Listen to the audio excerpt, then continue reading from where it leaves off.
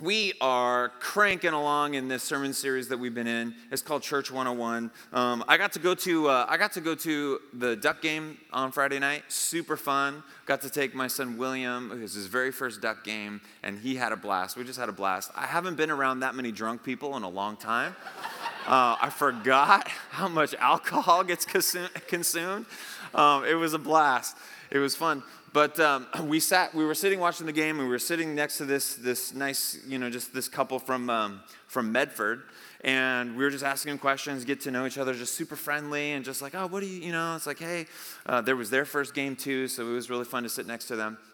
And nothing shuts down healthy conversation quicker than when I tell people that I'm a pastor. It just happens. It's always like, hey, so what do you do? And then I'm always in that moment because I'm like, I could totally lie and make something up and they would never know, right? And I'm tempted to do that sometimes, like, I'm an astronaut, like, you've been tempted to do that too. Like, you just kind of want to, like, make something up. But, and then sometimes instead of telling people I'm a pastor, I just say, like, oh, I run a nonprofit, because that sounds like really hip and cool. But what do you do? Oh, I'm a pastor. I pastor a church here in town. And then it was just like, just the conversation was just done. It was just gone. They just didn't want to talk anymore. And, this is what we've been talking about these last few weeks is, on one hand, listen, we should totally get it. Like, I get it. We should get it. There's a lot of people that look at the church of Jesus Christ, and they are really skeptical about the whole thing. For all sorts of reasons. For some, it's just maybe they had an experience themselves at a church that just wrecked them. And so of course they would think it's all just a bunch of baloney. There's a lot of people that they're not necessarily skeptical, but they're just kind of indifferent. It's just, I don't know what they do there, but they just do, they're into it, so that's fine. You do you. But there's a lot of people there. They've got parents that really got hurt, and so therefore that translated onto the kids, and so it just wasn't a part of their lives. And then also, there's all sorts of reasons to be skeptical when you look at some history. You took history class, and you see some things that the Church of Jesus has done in Jesus' name. If in past centuries, it's just it should break our hearts and make us really sick to our stomachs. And then you could just turn on the news now and you could see, sexual abuses. You can see moral failures. You can see pastors and leaders in churches, wanting money more than they want people to know Jesus. Or just addiction to power and leveraging power in ways that are really unhealthy. Lord, we can see all that stuff. And so it should break our hearts. And so no wonder there's a bunch of people that look at the Church of Jesus Christ and they say, what a bunch of baloney. And those same people look at what I do for a job and they're like, no thank you. That's the worst kind of a job you could have, is just perpetuate this whole church thing. And so we've been talking a couple of weeks about this idea, is even though there's certainly all sorts of reasons to be skeptical about the church, my thesis, my argument is that when people were doing all those things, and even if they were using Jesus' name, they weren't doing it because of their faith. They were doing it in spite of their Christian faith. They were going against what it actually means to be a follower of Jesus. And so just like, if you were to have a map, and several weeks ago I had a map up here, and it was, saying if you take a wrong turn on a map, the answer isn't to burn the map, right? The answer is to return to the map. You took some wrong turns, we return to the map to find our way. And so the answer with the church isn't to push it off, isn't to just get rid of it. The answer is to return to the heart of it, to return to the heart.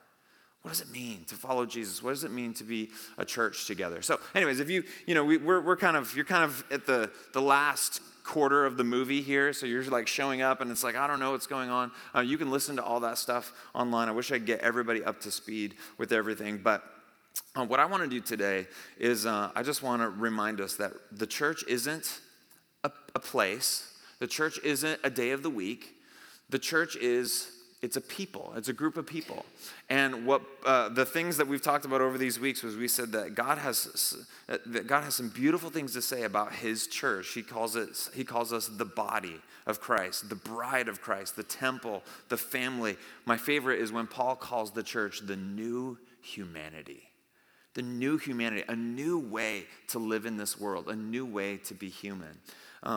That's pretty big and profound. And we are literally, the Church of Jesus Christ isn't going out into the world looking down its noses at anybody else. The church isn't going out in the world just trying to prove that we're better than anybody else. In fact, if there's a group of people that knows that we're not better than anybody else, it's Christ followers. We know that we're not the best. Like we sang the Amazing Grace that saved a what? Wretch like me.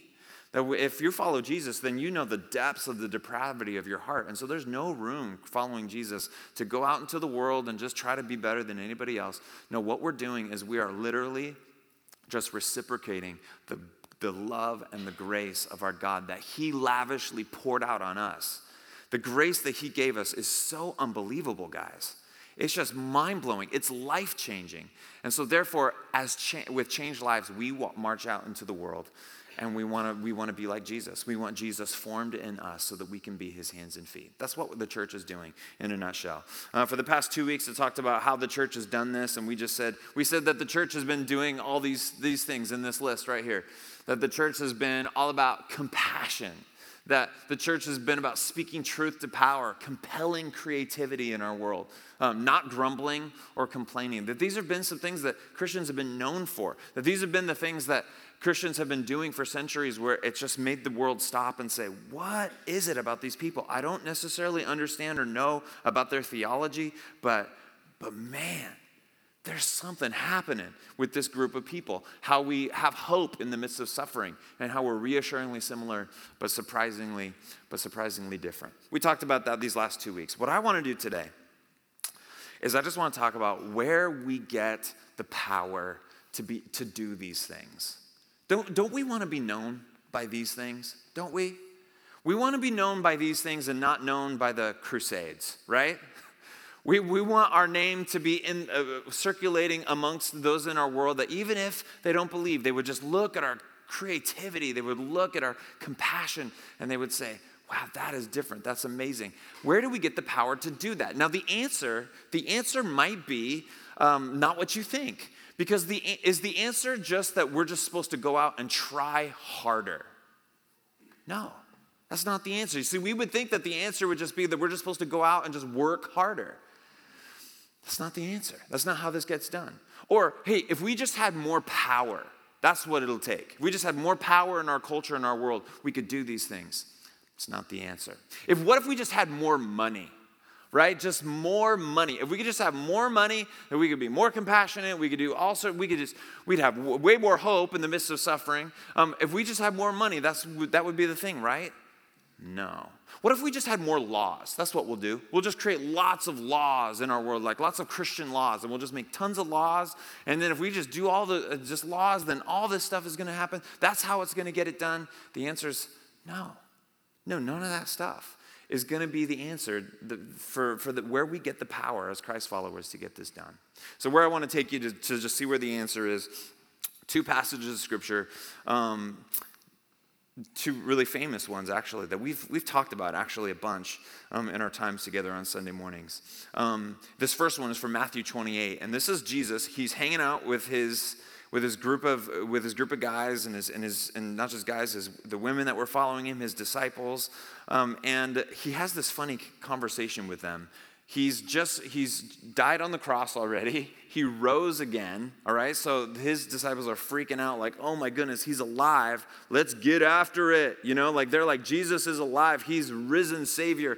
Let's go and take over the world. I mean, they're just ready. And so he has this funny conversation with them where he says this. This is from Matthew 28, starting in verse 18. This is known as the Great Commission. This is what Jesus says. He says, then Jesus came to them and said, all authority in heaven and on earth has been given to me. And so his disciples are thinking like, sweet. Like Jesus has got power. Now we're going to take over Rome.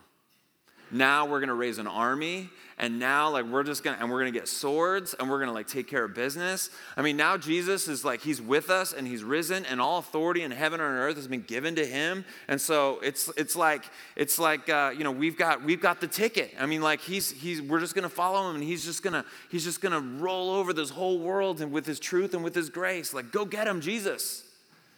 And then Jesus says this. He says, therefore, go and make disciples of all nations, baptizing them in the name of the Father and of the Son and of the Holy Spirit, and teaching them to obey everything that I have commanded you. Teaching them to obey. And so imagine they're thinking, whoa, wait, Jesus, we're going to do it? No. No, you're the risen Savior. You're going to do it. You've got all authority on heaven and earth is on you, so you do it. Wait, you're saying that, we've got to go do it? That's not what we were expecting. Now it's our job. You're giving us a job. We thought that was going to be your job. It was like a Night at the Roxbury moment. It's you, me, us, you, me. Wait, what? Wait, us? It's supposed to be us? And then he says this, and surely I am with you always to the very end of the age.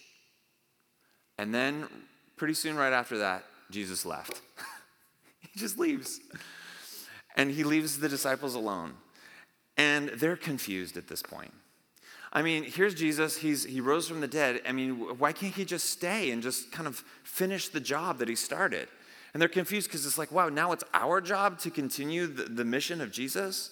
He's leaving it up to us? And they're looking around, and they're just a ragtag group of people. There's not that many of them at this point.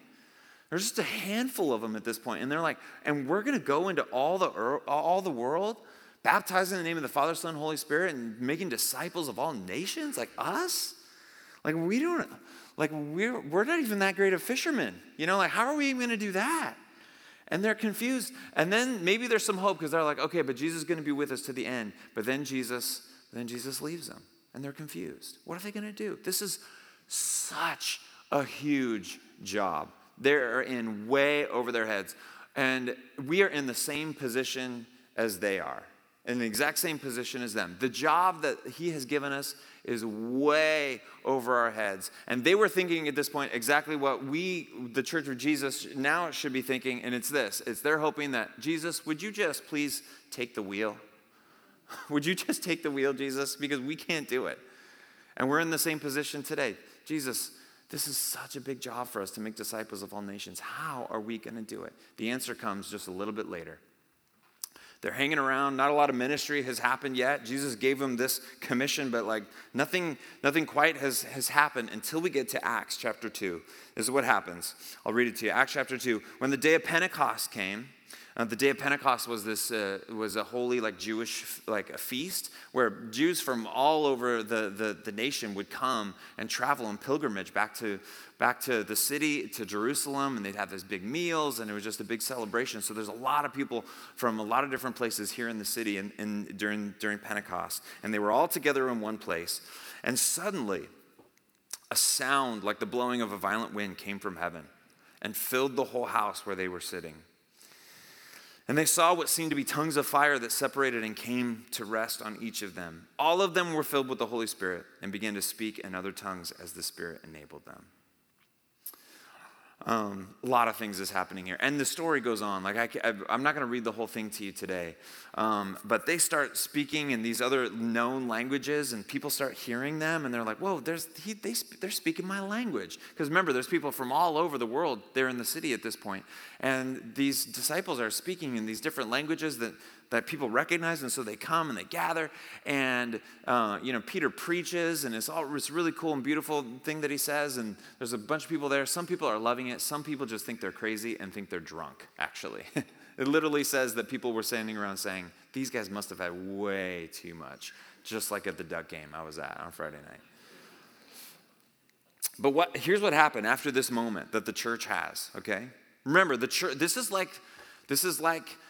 is second Christmas. First Christmas is Jesus, God coming in the flesh and taking on a body. And this is second Christmas. This is God now coming and not just inhabiting a body, but inhabiting a bigger body, a group of people. Suddenly, they didn't have the power to be able to accomplish the mission that Jesus gave them. After the Great Commission, they were inspired. Okay, maybe we can do this. But it wasn't until Acts chapter 2 when suddenly they were filled. They were filled with this power, this ability. And here's what we know, is that they literally went out, and the Church of Jesus Christ from this point on was unstoppable. Unstoppable. the growth, the expansion, just a small group of people. No, and how did they expand? How were they unstoppable? Is it because they had a lot of money? No. Did they have buildings? No. They didn't even have Bibles.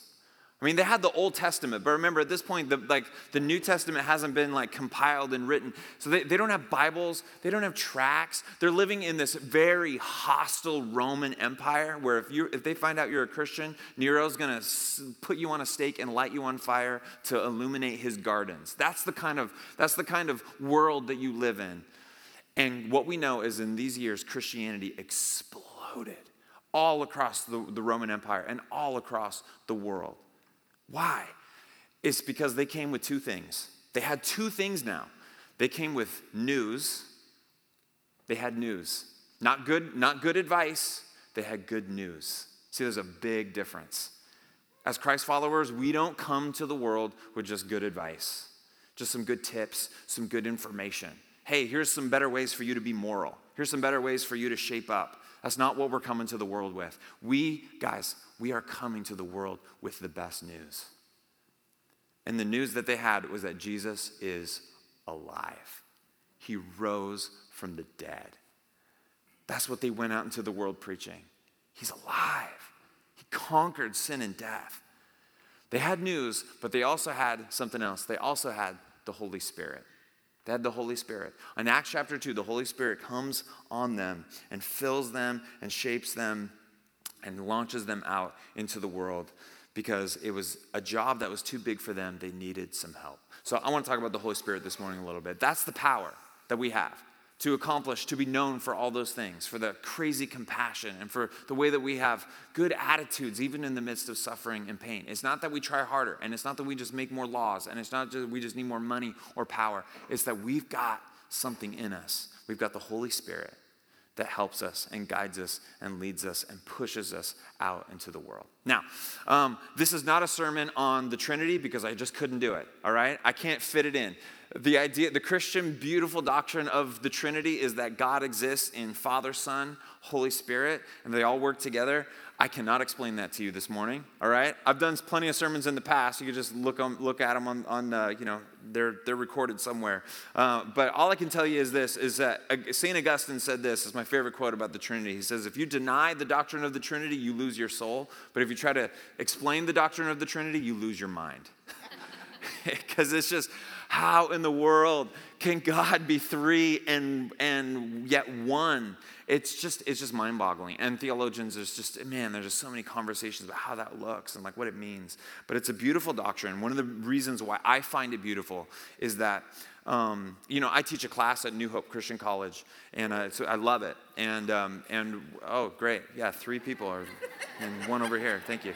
And I do this thing usually one of the first days of class in the fall. I teach this class of new freshman students, and I ask this question about why did God create us? When we look at Genesis 1 and why did God create us? And then I do the thing that good teachers are supposed to say. They're like, hey, there's no wrong answers. No wrong answers. Just toss it out. But really, there are plenty of wrong answers, but I don't want to say that. I want people to feel like they can weigh in, And it was a couple years ago, one guy raised his hand in the back. I was like, yeah, what's your answer? He's like, oh, he created us because he was bored. And I was like, well, wrong answer, okay? I know I said there were no wrong answers, but no, imagine if God just has existed for all time and it's just him, then you could kind of make the assumption that then now he's going to create humanity because he kind of is lonely, he kind of needs us, He kind of he wants to be liked, he wants to be loved, he wants to be appreciated. And so he's going to create some minions. He's going to create some people that are going to just fill his tank and make him feel so good about himself. And if that was the case, then that would make this God that we serve just kind of needy, kind of like, love me, why don't you love me, like that sort of a God. And that's not, and see, that's the beautiful thing about the Trinity is in this doctrine, we have this beautiful idea that God has existed for forever, for all time, as a community. Like the ultimate small group. God has been in from the beginning of time. And what it means is that he is full of love in and of himself. He is in fact overflowing with it. He does not need it from us because he has it already in abundance. And so God doesn't create us because he's lonely and because he needs us. God creates us because he has so much of it that he's got to share it. It's got to pour out of him.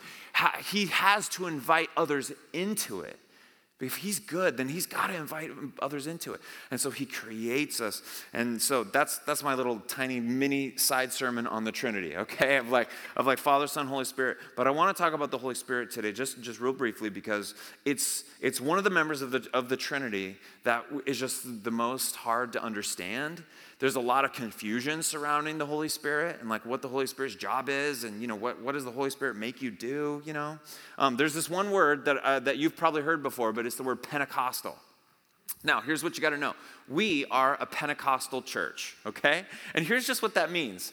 What it means for us is we believe that the Holy Spirit that was given to the church to be able to give them this power to be able to go out into the world and accomplish this incredible job that they had to accomplish, that same Holy Spirit is with us today to help us accomplish the mission that he's given us, that we have the Holy Spirit too.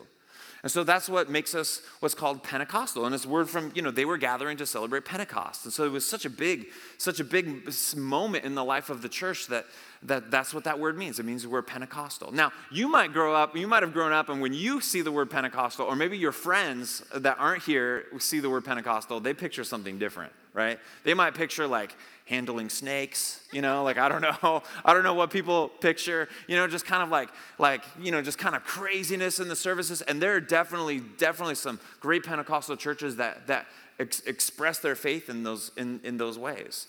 But I just bring that up to say even just the word Pentecostal is just this word that it evokes a lot of feelings for people.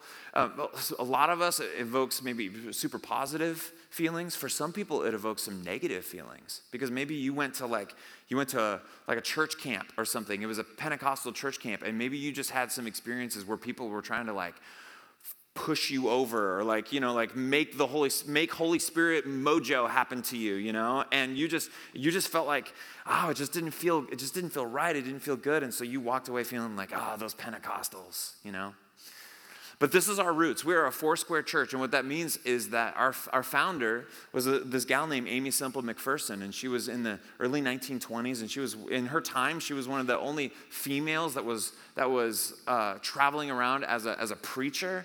She would do these crusades, and people would come gather. People would become saved. Everywhere she went, she had a 4-point sermon everywhere. And it was the same sermon every time, is that Jesus Christ is our Savior, he's our healer, he's our baptizer in the Holy Spirit, and he's our soon and coming King. That was her 4-point sermon. It became known as the Foursquare Gospel. And so that's where the name comes from. We're a Foursquare church. And there's several other Foursquare churches in town, and there's tons of Foursquare churches in the United States. But you know what I love about being part of Foursquare is there are way more Foursquare churches in Africa than there are in the United States. There's way more Foursquare churches in South America than there are in the United States. The Foursquare is just a global movement. It's just kind of all over. Really, the churches in the United States is just like a small drop in the bucket compared to the family that spans the globe. And we're a Pentecostal denomination. And that's what this means, is it means that we believe that the Holy Spirit is with us, empowers us, helps us. I have really great memories of my Pentecostal roots. I had great experiences at summer camps. I had big Holy Spirit moments growing up that I'm grateful for. I have moments that I can look back and I just, even when things get hard following Jesus, I know that I'm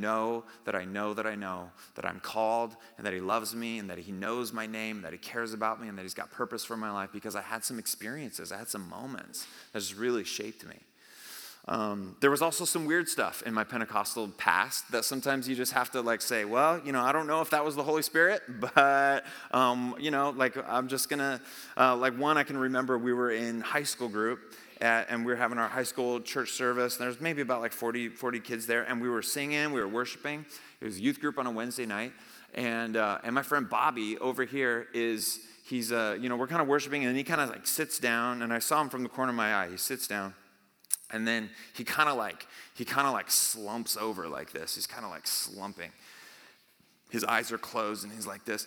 And so, we coming like as good Pentecostals, who just got back from summer camp, we were like, oh, he's slain in the Spirit.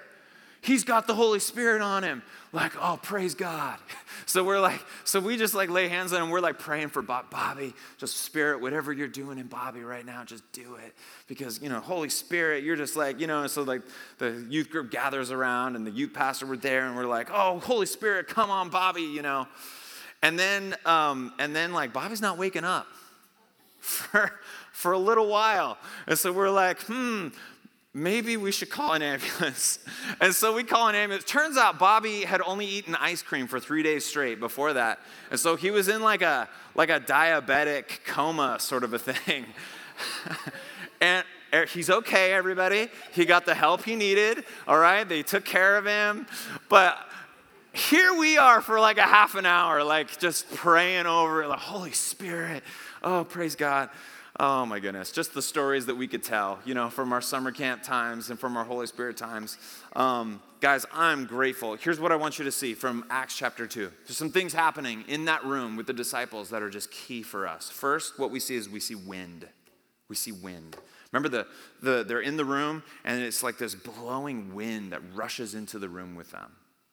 This is really key because if we were Jewish and if we really knew the Old Testament, we would know something. We would know that whenever you see like the wind of God, it represents life. It represents life. Remember, God creates Adam and Eve, and in this like beautiful poetic just sort of description of life coming to be, it says that God kneels down and he breathes. He breathes life into Adam and Eve. And there's this other parts where prophets talk about the wind of God blowing across this desert area, and it blows across these dry bones. And when the breath of God just blows over the dry bones, the bones come to life again, and they get flesh again, and they come back to life. If we would know, if we were Jewish, we would know that whenever you see the wind of God, it represents his breath, his life. And so here we see in Acts chapter 2, life being breathed into the church of Jesus Christ. His life. The other thing we see is we see fire. We see wind, we see fire. And it says that fire, it seemed to them like there was this fire that was like resting on all of them there. Like, what's that about? Well, again, if we were Jewish, and if we really knew the Old Testament, we would know that fire represents something too. Fire represents God's presence. It represents his presence.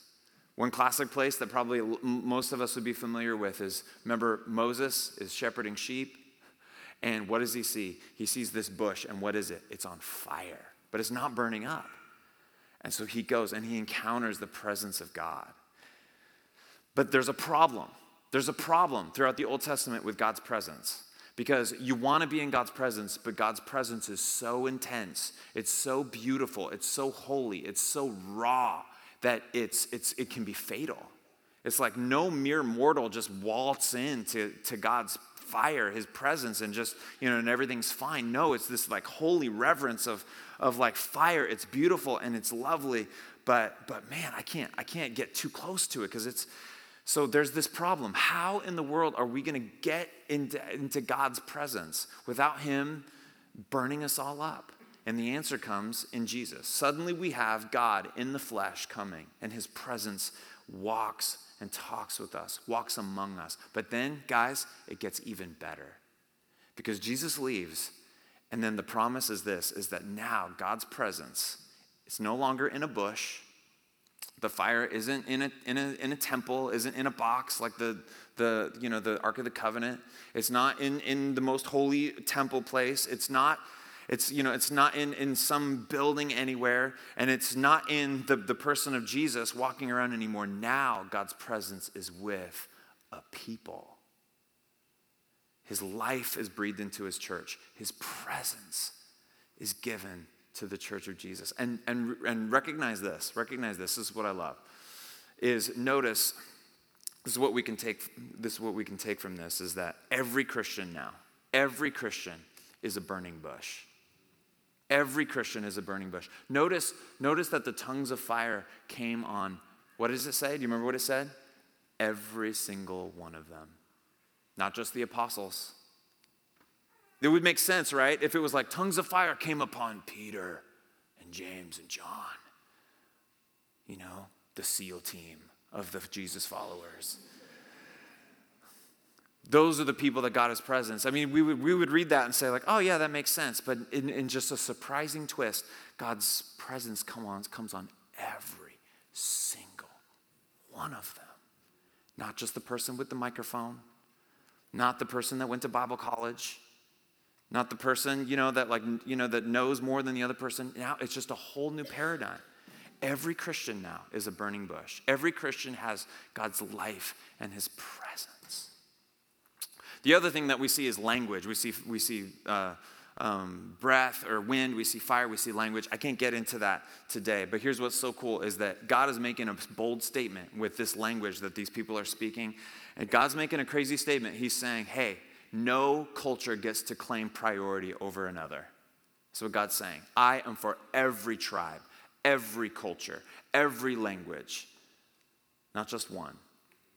God's making a bold statement when he gives his life to the church. Okay, here's what I'm going to do. I want to end with, what does this matter for you? And what does this matter? How does this matter for us? What are you supposed to do with this personally? What are we supposed to do with this corporately? And while I'm talking about this, can I just have the band come back up? And just as I'm talking, don't mind them. They're going to do their little shimmy, shimmy, shake over here and just kind of like get ready. Did I just say that? That was weird. They're not going to do that, actually. So I just want you to listen to me. What does this mean for you? First, here's what it means. It means you've got the Holy Spirit, and that means that you get to be transformed. The word is transformation for you. Power, help. You can't understand the Holy Spirit unless you understand the life of Jesus. Because yes, Jesus was God and man all together. It's just a mystery how he can be all God and all man all together. But how was Jesus able to do the things that he did? How was he able to heal blind eyes? How was Jesus able to resist sin, to resist temptation? How was Jesus able to just walk around and do all the things that he did? It would be easy for us to say, oh, he's just leaning into his divinity. That's what he's doing. He's God, so he's doing his divinity. But here's what's so kind of beautiful is Jesus in those moments. He's not leaning into his divinity.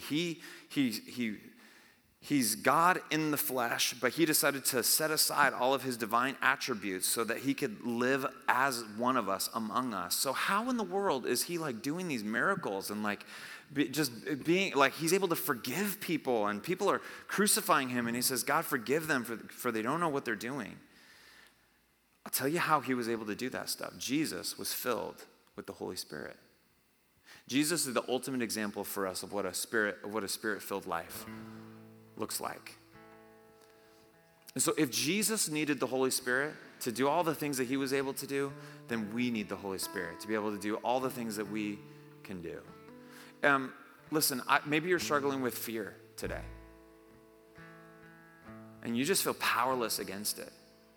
I just want you to know, listen, there's no easy answers. It's not like, oh, the Holy Spirit mojo is going to come on me and now I'm not going to fear anymore. That's not the answer. But here's what is the answer, is you aren't powerless. You've got the Holy Spirit. He's with you. Let him work. Let him transform. Is there like something that is just a huge temptation for you? It's a sin. It's a thing that's messing you up. You keep returning to it and you feel powerless against it.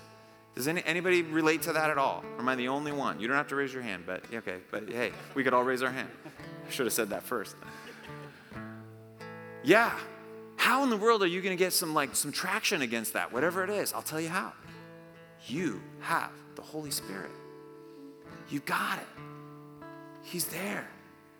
He wants to help you. He wants to walk with you. That's why Paul says, hey, instead of walking in the flesh, choose to walk in the Spirit. To acknowledge that the Holy Spirit's with you. Transformation. You need it. I need it. The Holy Spirit is here. He wants He wants to give that to you. He wants to help you. He wants to get down underneath everything and transform you from the inside out. That's for you. For us, here's what it means is, do you know why I'm a Pentecostal? Do you know why I'm a Pentecostal? It isn't because I just want to feel Holy Spirit feelings. It isn't because the Holy Spirit is just supposed to do kind of crazy stuff in our services. Those are the small answers. Do you know why I'm a Pentecostal? It's because I need to be. I need to be. We need to be. Guys, it's a big world, and God has given us the directive to go and make disciples of all nations, to help people understand how beautiful and wonderful He is, that we're going to go out into the world with compassion. We're going to go out into the world with compelling creativity. We're going to go out in the world and we're going to be reassuringly similar, but surprisingly different in all sorts of ways. And it's going to be hard. It's going to be good, but it's going to be hard. It's a way bigger job than us. We can't do it alone. And so we need the Holy Spirit. I'm a Pentecostal because I need to be. There's no other option. I need the Spirit. We need the Spirit to help us be the church of Jesus Christ. So here's how I want us to close today is we don't normally do this. Normally we just kind of sing one sort of short song at the end and we take communion. But I wanted to create some space so that we could sing. We could take a little bit more time this morning to sing. And here's what I want us to do is I want you to walk out of here. If you're a Christ follower, I just want you to walk out of here just knowing that you've got the Holy Spirit. That it's not a question mark for you. That it's not I don't know, maybe I'm not good enough, or I love Jesus, but I'm just not sure if I have the Spirit's power. But listen, if you're following Jesus, and if you say, Jesus, you're my treasure, you're my king, and I want to be with you on this crazy mission that you've given us, then that means that then you've got the Holy Spirit. The Holy Spirit's on you. Maybe you just need to acknowledge it today. Maybe there just needs to be a moment where you need to feel something today.